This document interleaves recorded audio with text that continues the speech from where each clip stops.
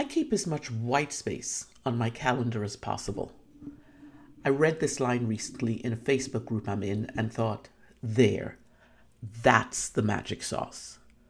Over the next few weeks, I'll be taking you on a journey of productivity, what it means and looks like for women, especially in our business. In the last episode, I talked about energy leaks. Today's episode, I share how your energetic output informs your mental and physical energy, and why implementing white space is imperative to enhancing your productive output. In order to understand and get a flavor of your productive output, your productivity, you'll first need to know more about the energy, your energy, and how it cycles throughout the day and the week. I created an energy audit workbook you can use to help you gauge your mental, physical, and spiritual energy. I'll let you know how you can access it later in the episode. But for right now, let's do this.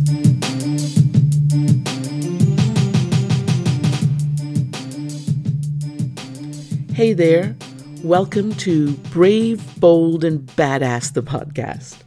I'm your host, Grace Howes, biz soul nudger and mindset coach for highly driven, soul-conscious women age 40 and over, just starting or transitioning in their business.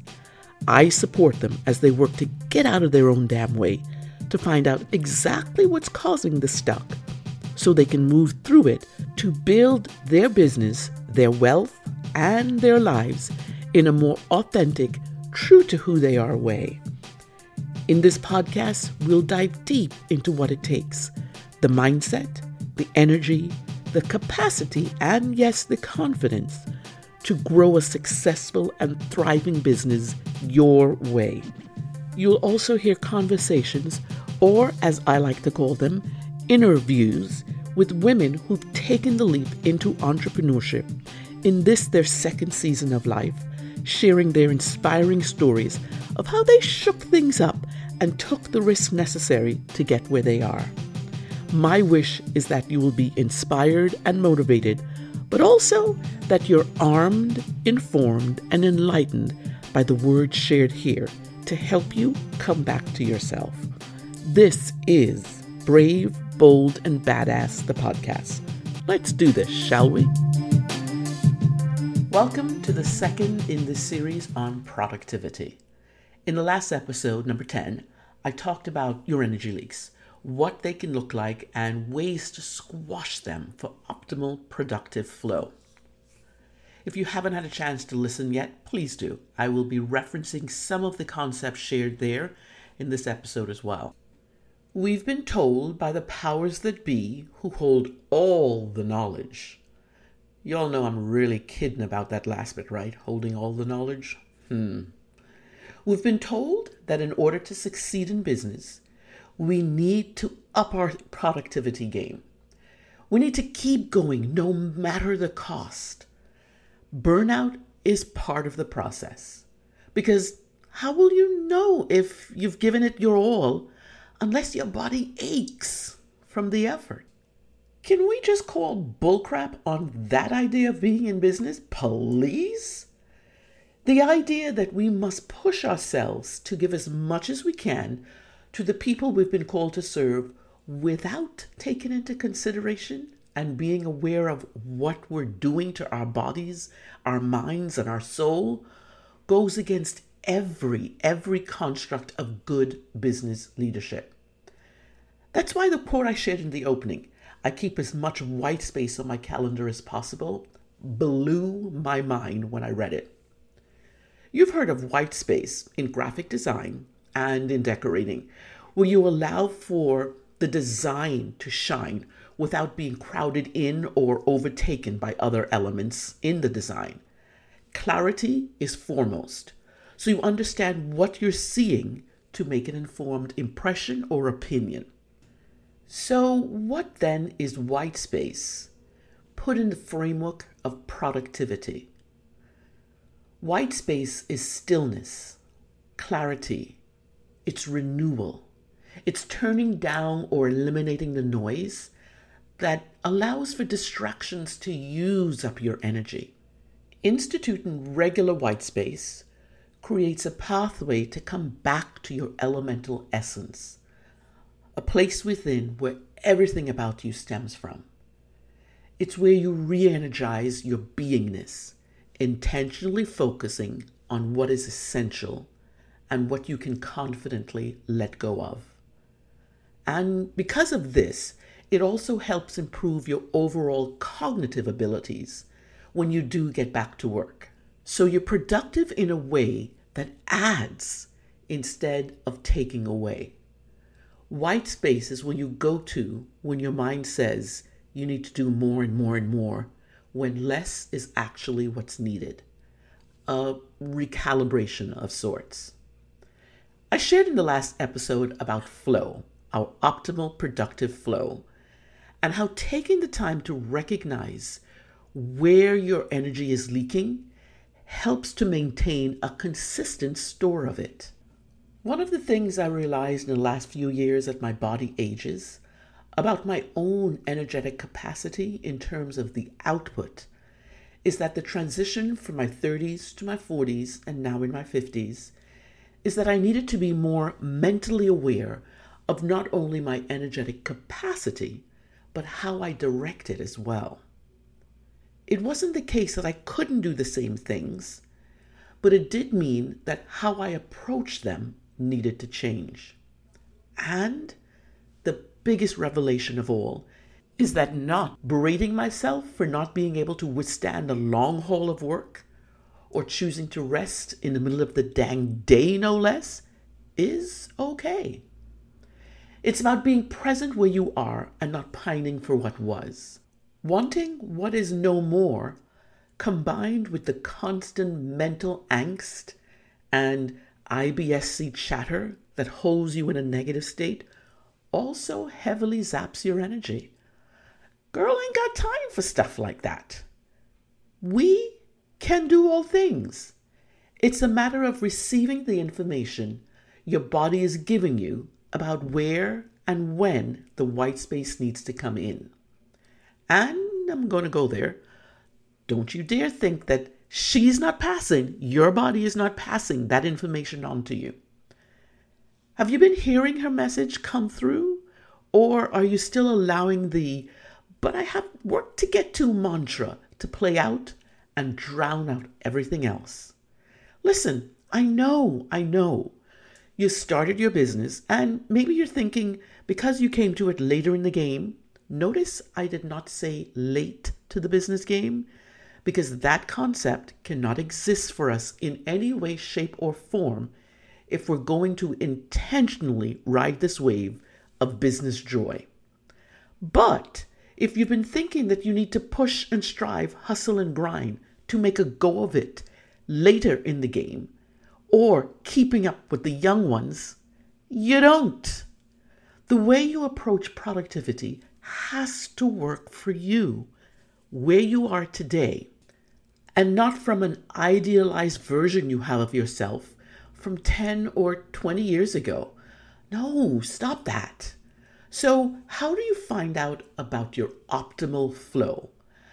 How do you understand more about what you need, your body and your mind, on a daily, not only to maintain a sustained and more even balance of energy, but also so you can get what you need to get done to keep growing your business, to call in your clients, to increase your revenue, and still find space for rest.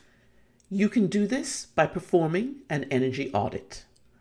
Now, I'll tell you up front, this audit will take a concerted amount of commitment from you throughout the whole process that, if you're still in the hustle grind mindset, you will most likely rebel against completing it. You will feel like giving up, that it's not worth your effort and you have better things to do with your time. I get that. Did I ever tell you about the client who told me that the reason she didn't do the homework we both agreed she would do was because she didn't feel like it was good use of her time? Her exact words, by the way. And just so you know, I have permission to share this story because it's a great example of intentionally or otherwise keeping yourself stuck.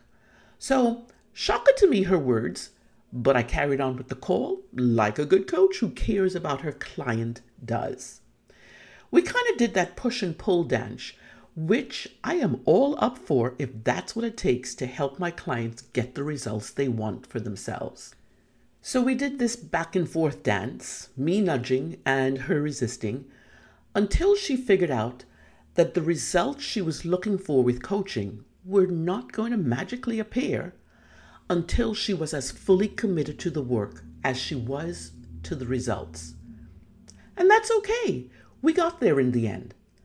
The reason I'm sharing this story with you is not to guilt you into completing the audit. Absolutely not. That goes against every grain of ethics and value I hold dear. I have no control over you or whether you do this audit. But it is something I'm sharing freely because I truly feel that it's needed.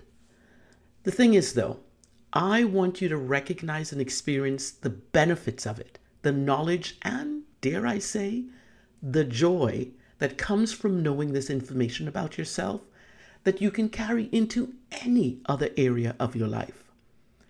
In the last podcast episode, number 10, you learned about energy leaks and how to effectively plug them. Knowing your energy capacity, on the other hand, how you bring yourself to your work and best operate in business so you can be more effective, intentional, and purposeful is game-changing. I know this firsthand. I've completed this type of audit a few times over the last few years for each of my iterations, my transitions into a new phase in my life and in my business. And I want this for you too. Coming to a better understanding of who you are in your second stage of life, your needs and your abilities for and in your work is necessary for building a business that sustains you and your ideals, that taps into the values you hold that shape the framework for your business, and creates an environment where you and this business that is your baby thrives. Okay, point of clarity here. Some call this period I'm describing our midlife.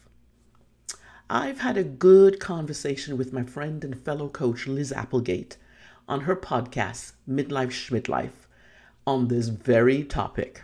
I'll leave the link to that episode so you can listen in. There is an underlying belief that because we're at midlife, there's only a downward projection for us. What the heck? I prefer to call this period our second stage of life because who knows? We might have 3, 4, or 5 more stages to go. The word midlife has always felt like it describes the beginning of the end of the story for us. I say heck no. There's so much more available to us and within us at this stage in our lives, and I am passionate about changing this narrative. Once we allow for and accept that we are capable of anything and that our abilities don't define who we are, possibilities and opportunities are endless. But getting clear on what we have in our energy stores at any given time and outlining the best use of it is imperative to our success, whatever that looks like individually for each of us. I'd like each of us to find a way to be productive that matches our energy and our philosophy of life as it pertains to our business. It's possible to be more productive by not necessarily working harder or working less, although that is not a bad position to be in, but by working smarter. And that takes knowing more about your internal structure, your energy cycles. I'd love to have your take on what I shared in this episode, or your thoughts on how this series on productivity is resonating with you. Hit me up in the DMs or on the gram to let me know. As usual, please share this episode and the podcast with your colleagues and your friends. I have so much more to say and delight you with in upcoming episodes. Don't forget to download your copy of the Energy Audit. There's a link in the show notes. And actually do it.